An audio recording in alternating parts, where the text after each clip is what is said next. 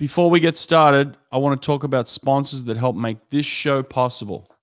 I've partnered with swimming companies that can serve our international audience. I'd like to introduce our newest sponsor, Swim Angelfish.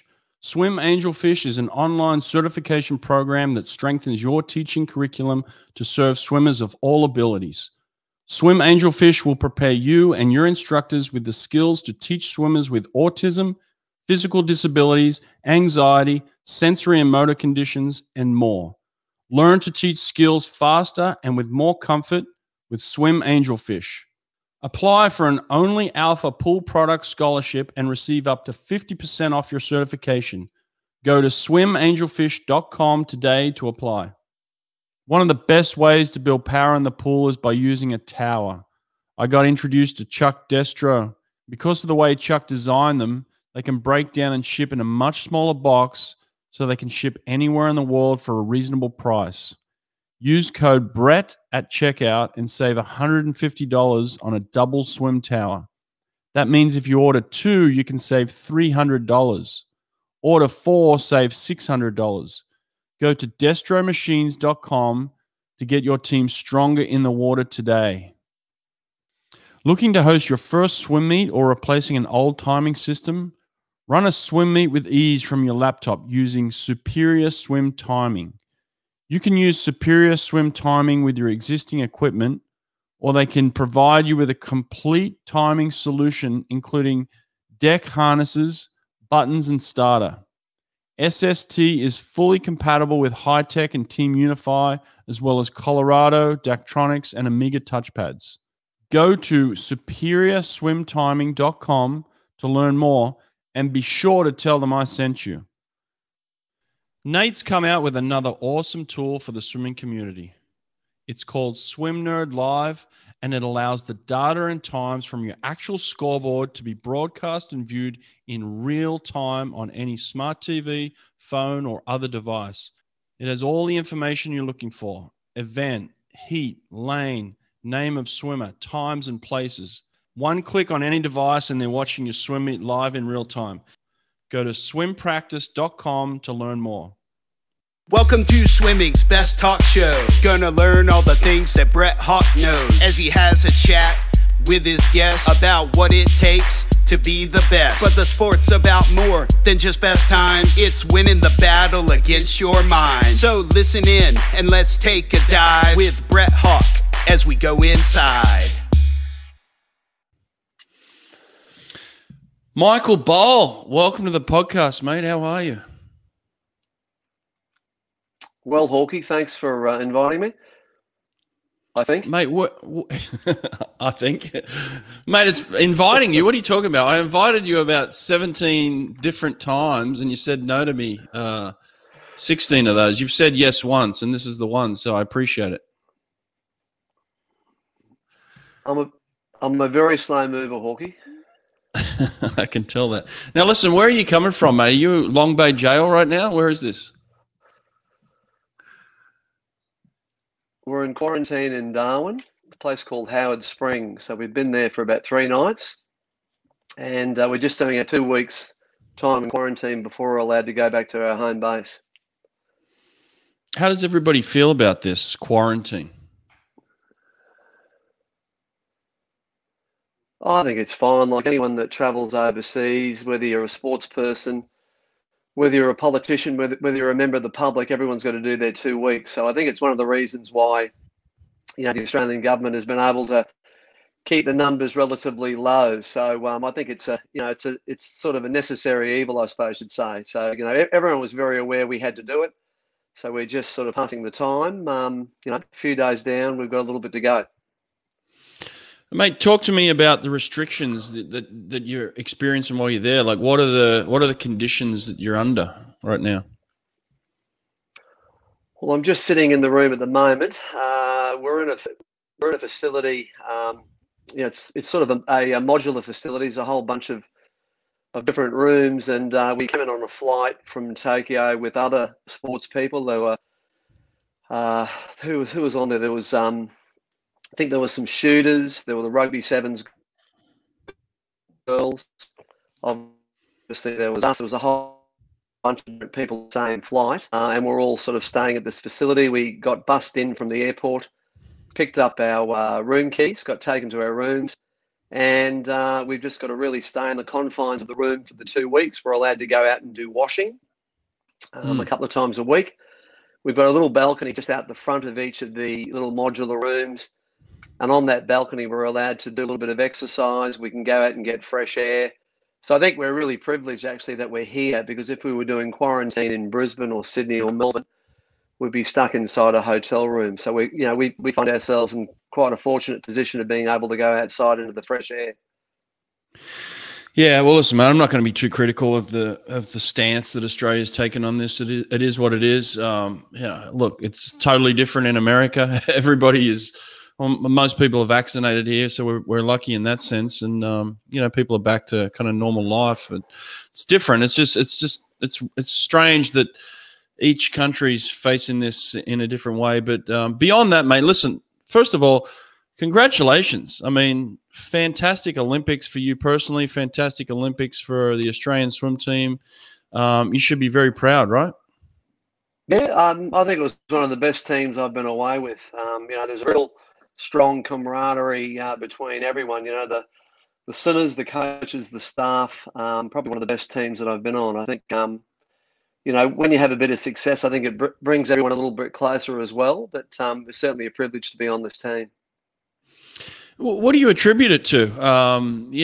There's obviously been criticism of the Australian swim team in the past at the Olympic Games. Maybe the past few Olympics, but there was a clear camaraderie amongst the coaches and the athletes at this one. There was obviously success. I mean, you guys were swimming outstandingly. So what do you attribute the success to? I think it's a combination of different things. I think, we've got some outstanding athletes working in programs with outstanding coaches. The coaches are really doing a great job. It's quite mixed when you look at the experience of the coaches. Pardon me. There's some older coaches, in their 50s and 60s, and then you've got the younger coaches sort of down in their 30s and 40s. And I think the younger coaches, like the Dean Boxells, the Chris Mooneys, the Mick Palfreys, did an outstanding job with the athletes that they had over the last, not just the last 12 months, but the last 4 or 5 years coming into this. And then you've got your more experienced coaches like your Vince Rallies, Chris Nesbitt, those sorts of people that have been around the block a few times, all having great success with the athletes that they've got on their program. Yeah. I mean, you talk about working hard. I don't doubt that you guys have worked hard in the past, but it's beyond that. It's more than that. So, there's got to be some things that you've seen recently, maybe within the last couple of years, where Australia's really getting it right. Is there certain things you can pinpoint to say that, we're doing that well right now? I think, from a personal point of view, probably one of the best things that we've done in recent times is the national event camp that Rowan Taylor, our national head coach, organised in February this year. I think that was a real step forward, where all the best swimmers in flyback, breast and free got together for a week on the Gold Coast. They all went to different pools, but we're all staying in the same hotel, getting together for meetings, doing group activity, all that sort of thing. And I think one of the good things that Rowan came up with the idea was on the Tuesday morning of the camp, unbeknownst to all the swimmers, they were all down having breakfast, and Rowan just got them together and said, guys, we've got a special surprise today. We've divided the team into green and gold. We're going to have a relay competition where you're going to be representing one of those two teams. He had 4 coaches for those teams, and all the other coaches were assist to them. The head coaches, there was Peter Bishop and myself, were with Team Green, and Vince Raleigh and Simon Cusack were the head coaches for gold. And we'd known what was going on, the coaches, but the swimmers didn't know. So we got together the day before and just picked the teams, trying to make them as even as we could. And, they all got up and swam in the relay. So it was one of those things where, they didn't know it was coming up. It was certainly getting them out of their comfort zone. And they all got together and raced really, really hard. And I think that was a really good, thing to do, a really good initiative to, get some camaraderie and some team spirit amongst the swimmers and the coaches.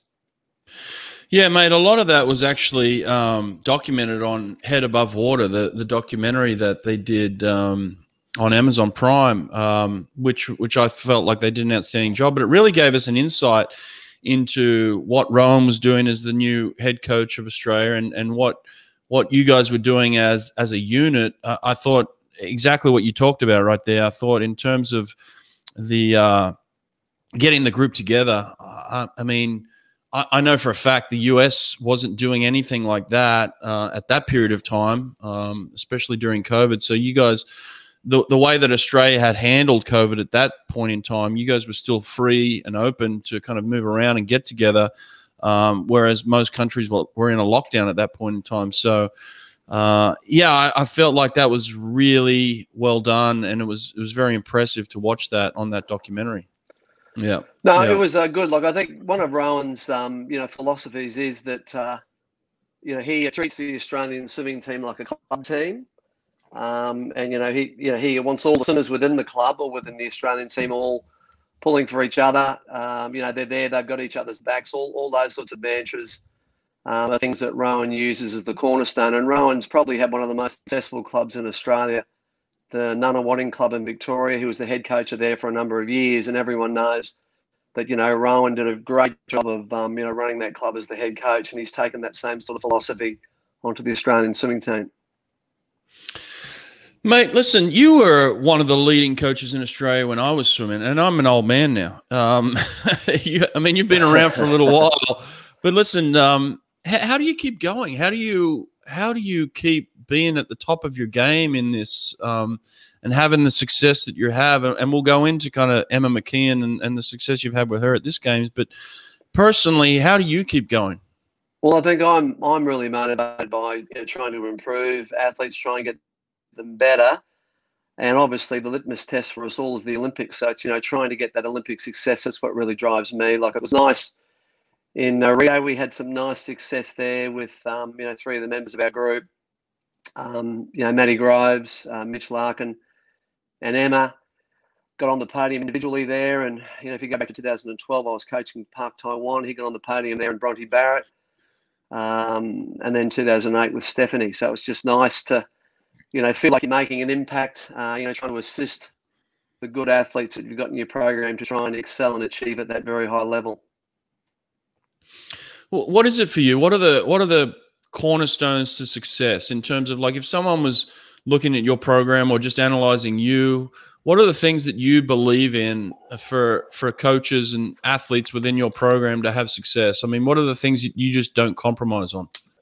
Well, I think it's just that hard work success paradigm. Like, I think, the athletes have to have a very clear understanding that if they want to improve and get better, they've got to work hard. Like, people, it's easy to talk about working hard, but I like to see action. So there's no greater, testament to what someone's trying to do, than watching them over training, not over a day or a session, but over the course of weeks and months and years. And I think when you see that, high level, consistent work day in, day out, that the people who you've got in your program are ready to make an impact at that Olympic level.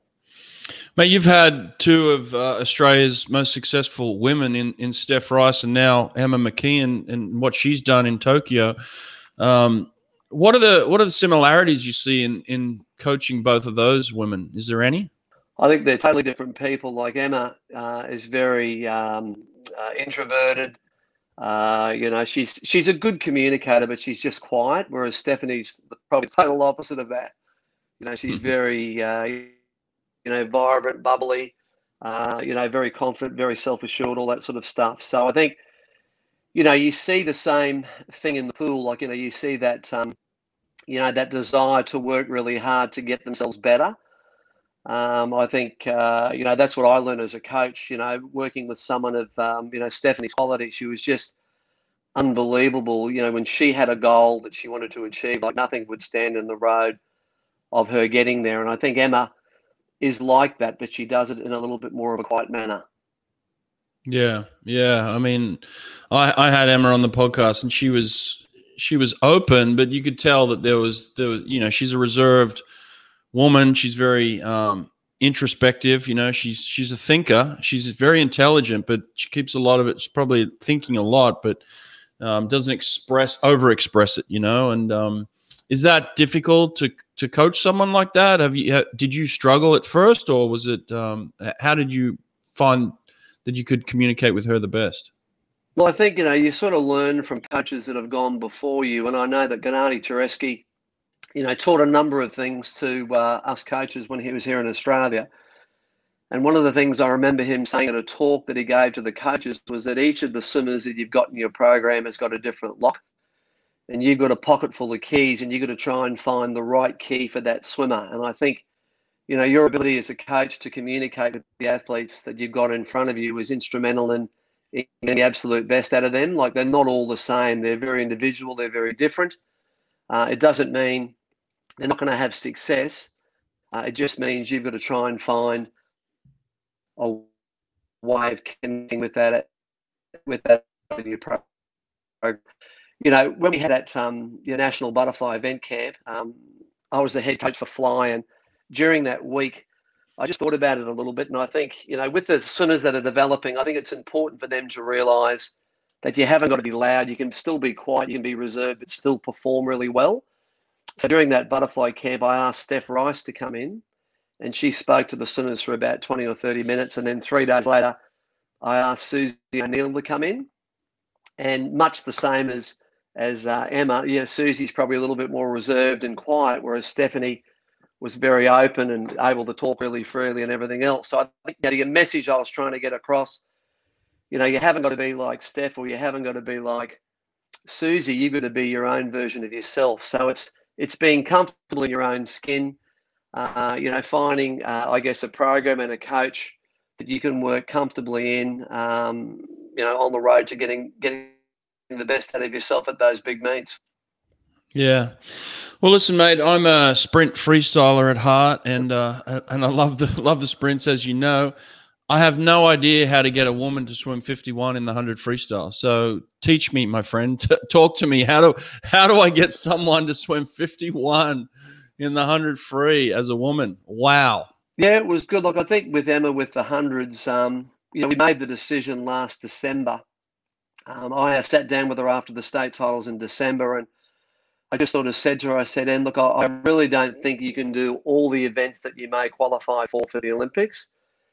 And at that stage, it was the 200 free, the 100 free, the 100 fly, and potentially the 50 free. And I said, something's got to give. If you do all those events and make it all the way through, it's 4 times 3 is 12 plus 4 relays. It's 16 races, which I think is too big a program. Like, I know Michael Phelps has done it before and everything else, but I think, trying to do a Michael Phelps is not what's going to work for Emma McKeon. So, back about 8 months ago, I had the conversation with her, and I said, look, in my opinion, I think, the 200 freestyle is an event over the last couple of years that you probably, just reached that plateau in. You're swimming 154 every time you get up and race, but I really believe she's capable of swimming 153. From what I see in training, for what I see in competition, 2016 she was going 154, and she's still going 154. So I thought, that event seems to have plateaued for her a little bit, but the 100 free seems to be the event that she's really making moves in. So I guess just rolled the dice, spoke to Emma about that. She was a little bit reluctant, a little bit hesitant at first, but I think once she saw, when we changed the training around a little bit, that her ability to be able to sprint got a little bit better, I think she came more on board with the decision. I appreciate you sharing that. How is it that Australia is so deep in women's sprint freestyle right now? What are you guys doing that is so different to the rest of the world? Is it coaching? Is it talent? Is it a combination of the two? Are you doing something that no one else is doing? Like, what's the secret here? I think it's hard to put a handle on it, to be honest. Like, I think we've always done a good job with the female sprint. We've had some very good male sprinters. Obviously, Kyle winning the Olympic Games last time. I just think it's, we're probably very free in sharing information. When we had those national event camps, Simon Cusack's done an outstanding job, and still is, by the way. Over the last 8 or 10 years, Kate and Bronte Campbell have been awesome, and they've been the benchmark. And every time, the girls get together on those sprint camps, they're going hammer and tong, and everyone can see and watch and learn what that A standard is. And I guess it's, coaches and swimmers going back to their home programs and not accepting anything less than that when they go to their home programs. Like, it's just awesome to see that fantastic standard that Bronte and Kate have set. And it's up to all the coaches that have got swimmers at their camp to go home and keep that standard up. Talk to us about your philosophy then in terms of getting a woman to go faster. You don't have to give me specifics, but I mean, just give me as much as you can in terms of how do you improve speed in a woman so that she can, what's your philosophy? Just tell me that. My philosophy is pretty open and changing, I suppose. Like, I started out coaching at the Olympic level in 92, and on that team I had a couple of 50-metre swimmers on there, Darren Lang and Angus Waddell. So I sort of started with sprinters, then I evolved into middle distance and probably going back a little bit to sprint now. But I try and learn from the swimmers that are in there. Like, I think it's looking at each individual athlete that's in front of you and looking at the strengths and weaknesses of that individual and trying to, just trying to get them better. Obviously, 100 is that meeting point of speed and endurance. And I think if you go too much one way, if you get too much speed and not enough endurance, you've got an athlete that can get out there but can't get back. And if you go too much endurance and not enough speed, you've got an athlete that can come home but they can't get out. So it's really challenging to try and find the right mix for each of the people that you've got in your program. But that's probably the way that I look at it. With specifically Emma, technically her father was a coach for most of her years. Ron just did an absolutely outstanding job with her technically. There's really not much there that, we needed to work on. There's a couple of little tweaks we've got to make every now and then, but, sort of essentially her technique is very, very strong. Her skills, we've got a physiologist or a biomechanist. She hates me calling her a physiologist, Jess Coronis, who's been working with Emma since she's been about 12 years of age. And Jess does an outstanding job on the skills, on the starts, turns and finishes. Jess comes to the program a couple of times a week and, hones in on those. She's very, very intuitive, very good. We do a lot of filming on that sort of stuff. So it's just having that team around you that are helping. We've got a very good strength and conditioning coach. Scott Dickinson has been working with us for the last 2 or 3 years. And I think that was probably the thing, when I said I had a conversation in December, I also included Scott and all the support team in that conversation. And I said, one of the things I think we need to do with Emma is get her stronger. So we made the decision in January to drop her workload back in the pool a little bit because she was doing a lot of 200 meters. So for the month of January, dropped her right back and only doing sessions. And in those sessions, do a lot of lactate accumulation work. We just did a lot of sprints. And then on the Saturday morning, which was at the end of the week, we did a little bit of lactate stuff, but didn't overdo it. Because I thought that Emma in the past, when she turns up to gym, she's always got the fatigue of training. So the nervous system's quite down and it's hard to get strength gains when you're fronting up to gym fatigue. So for 4 weeks, the main focus of what we did in January was trying to build up that strength block. And the aim was to keep that or to, try and maintain it, from February right the way through the Olympics. But, January saw some good strength gains. And a big part of that was dropping the volume back, doing less sessions and not quite as far, but just for 1 month. I'm going to say Em was a little bit nervous about doing this because she was used to doing, 5 to 6 kilometers a session, doing pretty solid main sets. So it was a really, really big shift in the mindset to do it. She felt a little bit uncomfortable, but then when we saw, saw the results when she went to the sprint camp in February, she was, swimming pretty fast. She was pushing quite fast times for 50s and 25s and all of those sorts of things. So we could see see the improvements very, very rapidly in that. Give me an idea on that. What's the fastest you've seen her push? A 25, a 50, and 100 in practice? Probably don't do a lot of push. 25 dives, she'll sort of hit 10. She was going 10.7s. Oh, wow. 10.8s. I think I was a bit quick one day. I got a 10.6 in the warm-up. I got a 10.6 in the warm-up for the 50 freestyle that day, which was the quickest that I've ever got her. That's, sort of without a suit on. But, on a good day in training without a suit on, she'll sort of swim 10.9. That's to the wall, not to to the head. She pushes 25s for 50s. She I've pushes seen her push short 25s, course. really? Mm. Wow. Yep. Mm. Oh, quite a few of the Australian girls are sort of doing that. Yeah, Wow. pretty fast. And then, it's good. and then I was talking to Cody Simpson, who you took over his training, and he told me at the end of practice one day she pushed a 55 for 100 free. That's pretty nasty.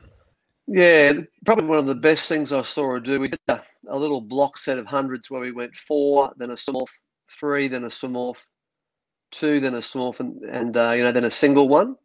And each of the hundreds had to get faster. The 4 were on 130, the 3 were on 145, the 2 were on 2 minutes, and then the single one at the end. And probably the best day I saw her, she pushed a 51.8 at the end. That's with a suit on. So she was like 62s on the first round of 4. 56s on the 3, 53 and 54 on the 2, and then she went a 51 on the last one, all from a push. Are you talking short course or long course? Short course, not long course. Short course with a suit on. Short course with a suit on. I was like, what on earth? Short course with a suit. Short course meters with a suit on. Okay, that's good. That's good knowledge, though. Wow, that's fast. That's really good. Dang. Mate, I know that. Let me talk about this. This was kind of one of the first few times you guys have gone to the kind of the 5 weeks out. The taper and shave and race and qualify, and then you got about 4 or 5 weeks to the Olympics. What was your approach in that? How did you and your team kind of approach that whole period of time?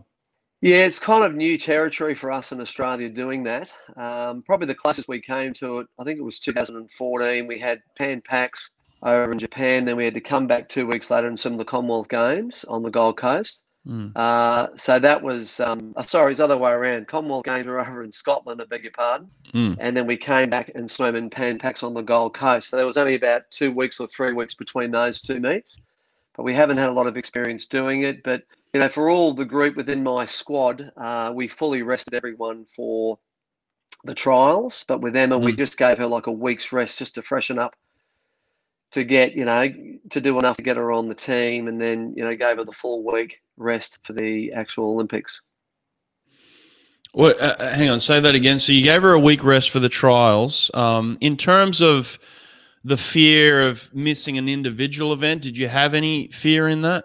Oh, there's always the fear. Like, you can't underestimate anyone. Obviously, you got the 2 Campbell girls and everything else. But I think you just look at what happened in the past. Like the 3 previous meets, her and Kate battled out the 100 free. They both went 52s. They were going 52.4s and 52.5s sort of during the season. And for those meets, she was only sort of getting sort of 3 or 4 days, little freshen up coming in. So, you're pretty confident she was going to swim 52.5 or better coming in, and you were, just hoping that was good enough to try and make the team. The 50, I had no idea what she'd do in that because she hadn't really done many of them before. And the 100 butterfly, there was really Brianna Throssell, Emma and Maddie Groves, but Maddie Groves ended up not swimming at trial. So there was a risk with doing it, but I thought, with Emma, she was in a position to try and do something at the Olympics, so I didn't want to sort of give her the full 2 weeks. I just thought, look, if we can just get by with the week, that should be okay. Some easy for a couple of days after the trials, and we started to get back into it on the Wednesday of the week straight after trials, and we got that week through with modified main sets. Then we had a 2-week block, which was a week in Brisbane of working hard and a week in Cairns at our training camp. And then we started to sort of drop it down from there. Right. Now, that week that you were able to come back and do some work, were you at full capacity then, or you were at kind of like 80, 90%? Where are you at? Yeah, probably somewhere between the 80 and 90% was probably where we're at. So probably not going quite as full on, but still, getting up and working at race speeds or faster on, on the work that we were doing. How many workouts a week was she doing throughout the season in the pool? Yeah, she does 9 swimming sessions a week. Mm-hmm. And then in the gym, how many was she hitting there? Well, January she went up to 4, but normally it's 3. 3 gym sessions. She goes to Pilates, 2 stationary bike, and there's core stuff that they do, before every session. So, yeah, she's working pretty hard. I'd say Core she's stuff. more working like a sort of 200 meter, 100 meter person rather than a 50, 100 meter person. Oh, right. Okay. So were you surprised then that she actually won the 50 freestyle at the Olympics? Well, I thought she'd be close. Like when she went 23.9 at trials, like I'd sort of look back through history, and 24.0 seemed to be the marker that most people were getting to at all the major meets. So I thought somewhere around that 24.0 mark would be, quite competitive there. I wasn't sure how far she could go, but I think, her confidence was quite high coming into that last day, and she was able to put a good one together, which was nice. Yeah, listen, I mean, it's just so impressive to watch her. She's so beautiful in the water in terms of technically, and the way she sits in the water, and the way she can control her speed, and she's got endurance. I mean, it's like she's got it all. Does she have any fears or doubts, or like when you're talking to her, how difficult is it to get her in the position where she feels unbeatable? Yeah, I think, the last Olympics was a great learning curve for Em. She had mixed results there. She did really well, and she was mediocre in a couple of races, and she wasn't good in some races. And I think, when you have that, success, it teaches you a lot. But I think when you have the failure, it teaches you more. So I think, it wasn't a pleasant feeling for her, that 100 butterfly in Rio. And, she was very, very motivated and keen to try and put her best foot forward and try and get the absolute best out of herself. By the time Tokyo came around, like I think when that announcement was made about Tokyo being postponed 12 months, like Emma was inconsolable for a couple of days. She was really disappointed because she was in a great position last year to do something. Like I think everyone else in the squad was kind of expecting it, but Emma really thought that the Olympics was going to go ahead last year, so she did not take that well at all. But we sent her home with her family. She's very, very much a family person. She went, within the cocoon of her family for a few months, and she was doing a little bit of workouts down there. Just run a swim school down in Wollongong. She was doing a little bit of swimming down there, doing a little bit of gym down there, but just getting her thoughts together, just centering herself. And by the time she came back to the Gold Coast to train, she was sort of ready to go with all the guns blazing. Yeah. Just the last question on her before I move on to some others. In terms of the build-up and the preparation, did you know that you had something special as you were going through this preparation? You're turning up to practice every day. You're seeing what she's doing. Are you kind of just rubbing your hands together like, wow, this is extraordinary what I'm looking at? Well, I think one of the major contributors, you can't put a number on, but I think the training program that you work within is just such an important asset for you. And I think, Cody coming in, there's a boy called Flynn Bailden. His dad was an Olympian, Andy. They're two of the male swimmers that we've got in our squad. And, they've just been absolutely fantastic, as well as all the other people within our squad. But, having that non-confrontational, male, female, people pushing you in training, like Flynn's a 51.0 swimmer. Cody's a 52 fly, so I was matching them up quite a lot. And I think when you match the girls up too often, it can be detrimental. But I think having that boy-girl combo together, really there's no antagonism, there's no vindictiveness. It's just, one athlete up against the other, and they're just trying to get the best out of each other. And I think, Cody and Flynn have been absolutely fantastic for Em, and I think it's really contributed, quite significantly to Em's, great success in Tokyo. Nice strategy, mate. So you used Cody Simpson to help Emma McKeon win gold in Tokyo. I love it. No, I didn't do that. No, you did. That's fantastic. It's smart coaching, mate. That's good. That's good. That's brilliant, mate. So, talk to me about some of the other. You must have had a couple of other people in Tokyo as well. Who were they?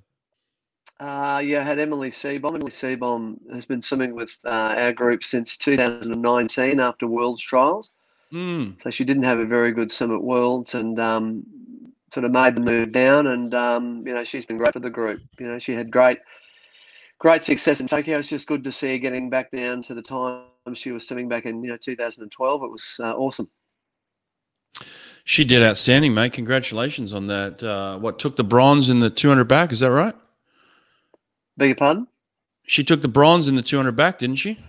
She did. Yeah, she did. It was a great swim. Like, it didn't look like she was going to get there. She left it all to the last stroke. So, I was sitting in the grandstand biting my fingernails because she was out slower than what the plan was. But, she knew what she was doing. She just, did an awesome last 50. I think only two girls under 32 were, Kaylee went 31.0 and Em went 31.4. So she came home really well and just got a hand on the wall quickly there for that bronze medal, which was good. Yeah, mate. Yeah, fantastic swim. Congrats on that. Yeah, fourth Olympics and getting on the podium. Sensational, mate. That must make you real proud as well. Well, I still remember having the conversation with them. She came and saw us after the Worlds, and she said that she wanted to move down, and I just said to her, look, I'm not interested in just coaching someone to their fourth Olympics.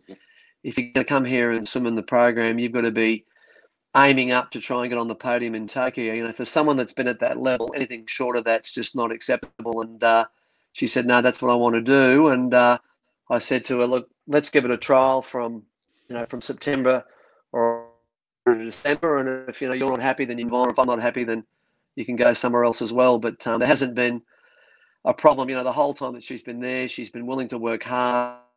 And I think it's just testament to just her mental toughness. She's had a few things go wrong in the last, 2 or 3 years. It's very difficult when you've been on the team for 12 years and you miss. Like, it's a real smack on the nose. And I think you can only enter those smacks in the nose with one way. You've got to come back. Don't get mad, get even. And she's really, got herself up to a great level again. 58.4 and 206.1s. Very, very competitive on the world scene. So it's just nice to see someone who's been around the traps for so long get back up there again. Yeah. Well, good stuff, mate. Well, as you were talking, I'm thinking to myself, like, there's so much to learn from you. There's a lot of coaches that watch this, as you know. You're one of the coaches that watches this. You learn from other coaches, and I think that's a great attribute to speak about you, is like you watch and learn just as much as anybody else. But what can we learn from you, mate? Like, tell me, what are the things that you believe in as a coach that you just hold true to every day that you think are essential to your success? Well, I think I've learned from all the coaches that coached me. Bill Sweeten was one of my coaches. Laurie Lawrence was one of my coaches. So I think they really, and Dennis Persick was one of my coaches as well. So they really, probably changed my philosophy and outlook on swimming. Spending time with them, watching the success they had, watching the failings that they had, and I think that we've all got them. So I think it's the ability to be able to learn from your mistakes. We all make mistakes, and we're all really worried about making mistakes. But I think those mistakes are okay to make as long as you learn from them and you don't make those ones again. So I guess, there's that. I'm really big on that hard work success paradigm. Like, I think there's a lot of people talk about wanting to be great, but, when it comes to turning up the training pool and turning up in the gym, they're just 5 or 6 people back from the front of the line. Like, I think, you've got to be, a hard working. You've got to outwork, you've got to outskill, you've got to outdo the people that you're trying to compete against. I think there's no other way to reach the top of the podium. You've got to have a great mindset. You've got to have a great support crew around you. You've got to have good partners, good families. There's just so many ducks that have got to be lined up in a row for those great performances to happen. So we're a piece of the puzzle, but obviously we can't do what we do if we haven't got great athletes that are willing to put themselves on the line day in, day out. So I think, if we didn't have the cattle within our programs, we wouldn't be able to enjoy the success that we have. So, making sure that you've got a good supply or a good group of athletes within your program to work with. And I think, as I was saying before, like, I think the importance of having a great group. Like I know Dean Boxall is one of the coaches who I coached with for 6 years, who was working with me in there at St. Peter's, and there's no better communicator in the game than Dean. He's absolutely fantastic, and I think that's really one of the main reasons. Like he's just so enthusiastic, and his communication skills with every athlete that he's got, within his program is just 10 out of 10. So I think having that ability to be able to communicate with the athletes that you've got in your program, and they've got to understand that you care about them as people first and athletes second. You've got to set up an uncompromising, hardworking program. Can't take shortcuts, and there's no guarantee of having success. But I think if you tick all those boxes, you're putting yourself in line to, try and get the absolute best out of the people you've got in your program. Well, we finally got to the answer that I wanted. You started to talk about yourself a little bit and some things you believe in, which is good. So, but how do you hold your athletes accountable? How do they know that, hey, Bowley's not happy with me right now, or I'm doing a good job? How do you hold them accountable? I think it's just we talk about within our program, world-class standard. Like, you've got to can't be there all the time, especially as you get to Emily Seebohm's age 29. But you've got to do things in training that other people can't do. So, it's easy to talk about those things, but it's very difficult to get in and do them. And in respect to Emma, she's had those national event camps for sprint. She can see what Kate and Bronte are doing. Kate and Bronte have been the best in the world. That's the standard you've got to be at if you want to be successful in that 150 freestyle. So I think it's them, it's us selling, it's us explaining to the swimmers the level they've got to be at. And you can't see it once a month. It's got to be there, quite a few times a week for me to be sold on them, being at that level.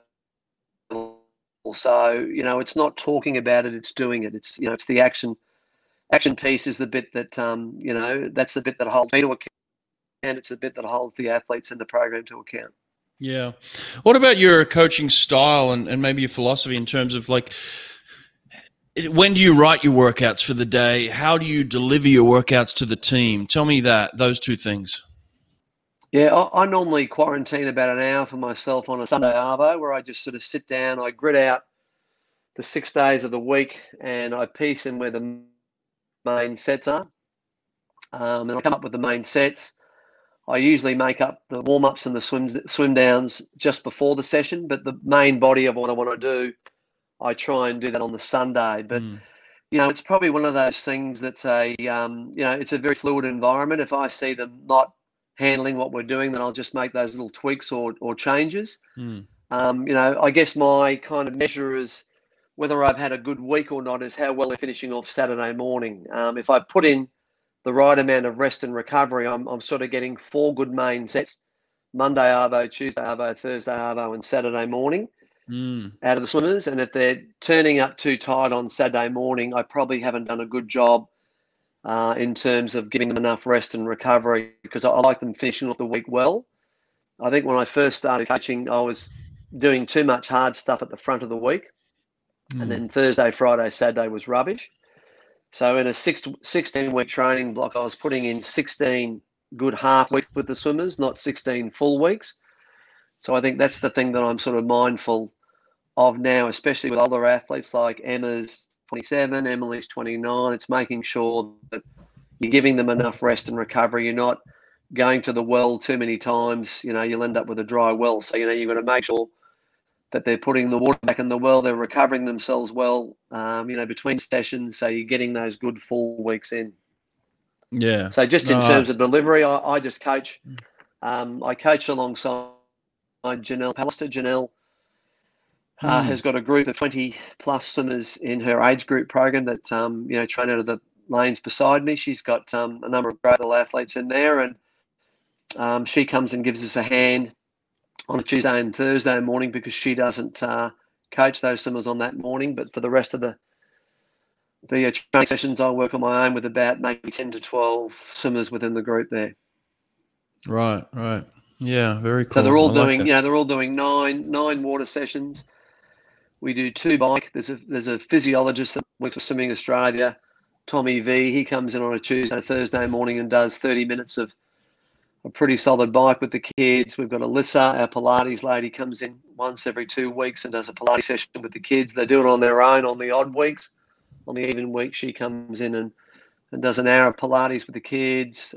We've got a physiotherapist that comes in on a Friday morning and does a bit of yoga with the kids, and they treat swimmers that have got, you know, tightness through shoulders, backs, necks, hamstrings, etc., on that Friday morning as well. So, you know, it's a whole bunch of different people that, you know, that I rely on, you know, within the confines of our group to try and get the best out of the people we've got there. Yeah, I love it, mate. Good stuff. That's really interesting. And I had another question, but I just forgot it because I've had too much whiskey. But I know you're not kidding too, or that's a little worry. Talk to me about Dean Boxall. I mean, like you said, Dean worked with you for a number of years, and now he's kind of come out of his shell the last couple of years and doing, you know, some amazing things. There's a lot of talk about him and his talent. What is he doing well? What makes this young coach so dynamic and such incredible results in at this Olympics especially? I know Dean very, very well. Like, I coached him for 2 or 3 years there when I was at the Valley Pool. And then he coached alongside me for 6 years at St. Peter's. He was head of the age group program there, so I know him extremely well. And, you know, we've known each other for many, many years before that. But I think his number one asset is just his absolute competitiveness. He hates losing anything. Like, he'll make a competition out of everything. When we were coaching at St. Peter's, we used to drag these huge covers off the pool during winter. And Dean used to pick 4 or 5 or 6 of the age group kids, and he'd have 6 kids on one barrel pulling in the covers, and he'd have another 6, and he'd be timing them to see who was the quickest. So what would be a mundane task, Dean had turned into excitement by having a competition just to see who could pull the covers off the quickest. He's one of those guys that can just instill that enthusiasm in every situation that he's in. You know, he's a master motivator. He just knows how to push buttons for the people that he's got in his program. I've never seen anything like him. He's just a whirlwind. He's got great knowledge of swimming, got great knowledge of people. He's just, you know, knows how to put a program together. He's got sprinters, he's got middle distance kids, he's got distance kids, just covers the whole gamut: butterfly, backstroke, breaststroke, freestyle. He's one of the few people that can, you know, coach a large squad. I was at St. Peter's for 14 years, and, you know, 6 of those was with a guy called Mick Palfrey, and Mick and Dean are very similar, almost a similar style of coach. Can coach big numbers. Like, Dean could do a great job coaching 2 athletes, but he could do just as good a job coaching 22 athletes or 32 athletes. He's just got that ability to go around to every swim session and just show them, and, you know, drive and commitment. He's just very, very passionate about what he does. And, you know, Mick Palfrey, the other guy in there, he's on this team. When I first started coaching at St. Peter's, we used to have trouble with the heaters in at the pool. The heaters would freeze up. And Mick Palfrey was on the boarding. He was a boarding master at St. Peter's, and he was coming to the Beijing Olympics. And Mick got the key to the heating room, opened it up, got a hose out, and sat there for an hour and a half to 2 hours every single morning at about 1 o'clock in the morning to hose all the ice off the heaters so the heaters would work properly, so the kids would have warm water the next day. Wow. So, you know, this is the type of people that, you know, have sort of come into that program and come out of that program. And it's a no surprise to me why both Mick and Dean are having the great success that they are. Yeah. Yeah, mate. Look, a lot of people were kind of introduced to Dean after his, you know, reaction to Ariane winning the 400 freestyle at the Olympics. A lot. I mean, the world was introduced to Dean Boxall at that point, but we've known him for a long time and his passion. And, you know, it's nice to see a coach having that type of emotion. Most coaches keep their emotions in, but for him to let it out like that, it really meant something, didn't it? Yeah, well, I think, you know, he's had a mission for the last 3 or 4 years. Like, you know, when you look at when Arnie came into the program, she was swimming okay, but I think she was swimming around 4:12 and maybe even 204, 203 for a 200. So she was swimming at a reasonably solid level for a 15-year-old girl, but nothing outstanding. And, Dean had this goal, he had this vision of where he saw Arnie going, and probably not a lot of people believed that he could do what he did, but, he's just proved everyone wrong, and, she just seems to be getting better and better every time she swims. She had a great breakthrough at the Commonwealth Games back in 2018, but she's just gone on to bigger and better things 2019, 2020, and she's now a double gold, silver medalist at these Olympics. So, he's just done a great job. Obviously, you've got to have the talent within your program, but, you've got to have the vision. You've got to have the drive as a coach to try and extract the best out of the kids you've got in there. Yeah. Mate, I saw the impact that having the Olympics announced for Sydney had on Australia. What kind of impact do you think it will have now that Australia's been awarded 32 in Brisbane? I think it's going to have a major impact. The Queensland Academy of Sport has doubled their funding, so I think that is really going to help. Not only swimming, but all sports within Queensland. Within the state of Queensland. So I think a lot of that government money flowing in is going to help. Drag athletes in. It's going to help coaches. Retain in the sport. I really think, with facilities, with infrastructure and everything else, it's just going to make a massive difference. There's going to be a lot of excitement in Brisbane, but in sort of southeast Queensland with the announcement of the Olympics in 2032. It's going to be fantastic. Yeah, well, listen, the first thing they need to do is pay Boxall double and pay you triple. That's the first thing that's got to happen. You've earned that, mate. I agree. Like, look, it's going to be a huge thing for Queensland, for Australia. It's really exceptional to get the games back to Australia again. I think it's going to be pretty cool, man. Yeah, probably in recent times, the latest thing we had was the 2018 Commonwealth Games on the Gold Coast, and that was really good for that Gold Coast community. Like, there was a lot of excitement, a lot of support behind that. But I think, Commonwealth Games is sort of moderate level. The Olympics is obviously the ultimate level. So I think it's gonna be a great thing for coaches and athletes alike. What about you, mate? Are you set on 32, or you don't look that far ahead? Where are you looking? I'm just trying to get past quarantine, Hawke. You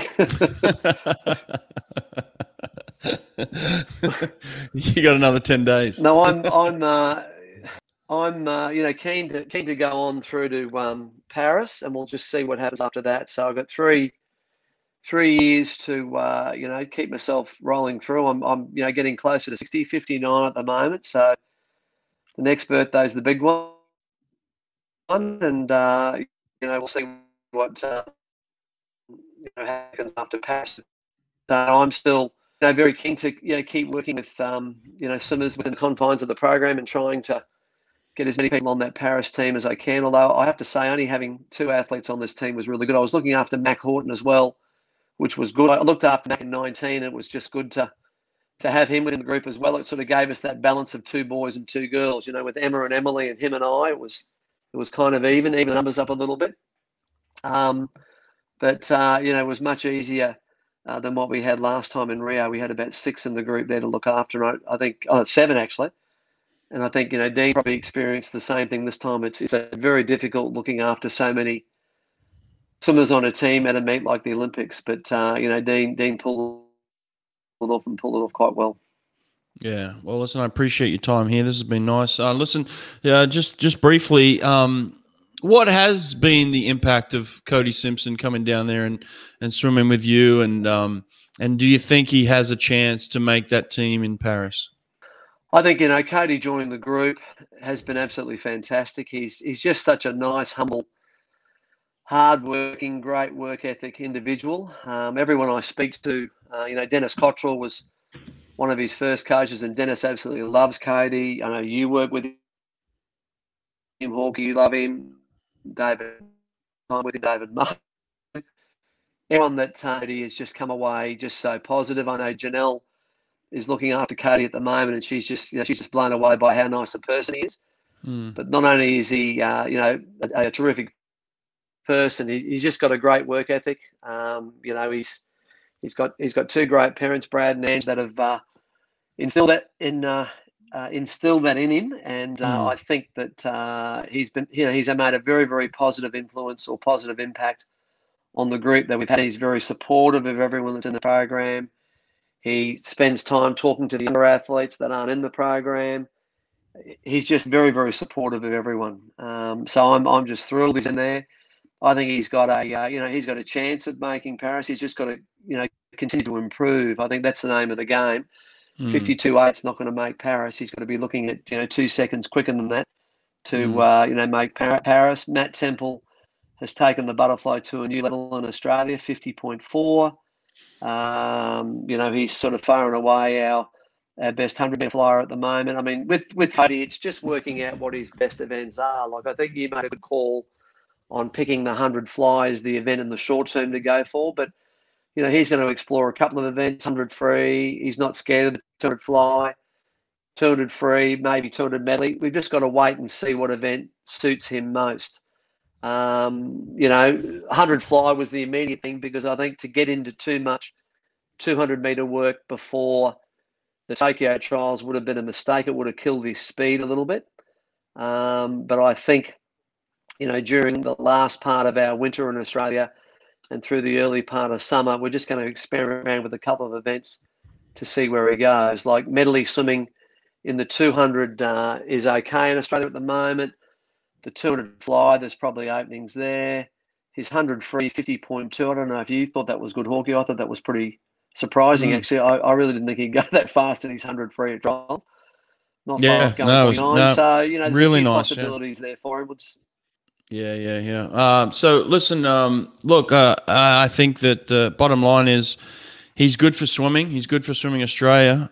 He's good for world swimming. And like you said, he's a good kid, and he's just going to keep getting better. And he's in the best hands, mate. He could not have picked a better coach to come down and train with in Australia. So very happy with who's looking after him. So, Bowley, listen, mate, I appreciate this. The internet hasn't been perfect throughout this presentation, but you know what? I'm just happy I got you. And we'll do it again some other time. But, mate, I really appreciate your time today. All right, Hawkeye, good to be on. Lovely to see your face again. And see you soon. Yeah, no, it's a pretty face. You're right. It's a good-looking face. I love you, mate. I love it. Oh, you can't lose that, mate. Come on, you got to keep that. So listen, I appreciate this, mate. Good to see you. Stay sane. If you need any help in quarantine, just hit me up, mate. All right, take care. We've got a running joke in our group, Hawkeye. Every time the kids complain about 2 weeks, I say Nelson Mandela went to prison for 27 years on Robben Island for a crime he didn't commit. He came out a happy man. Surely we can do 2 weeks. They're sick of me saying it, but I say it every day. Good luck, mate. All right. Nothing else. Nelson Mandela, good luck with it. All right. Take care, buddy. All right.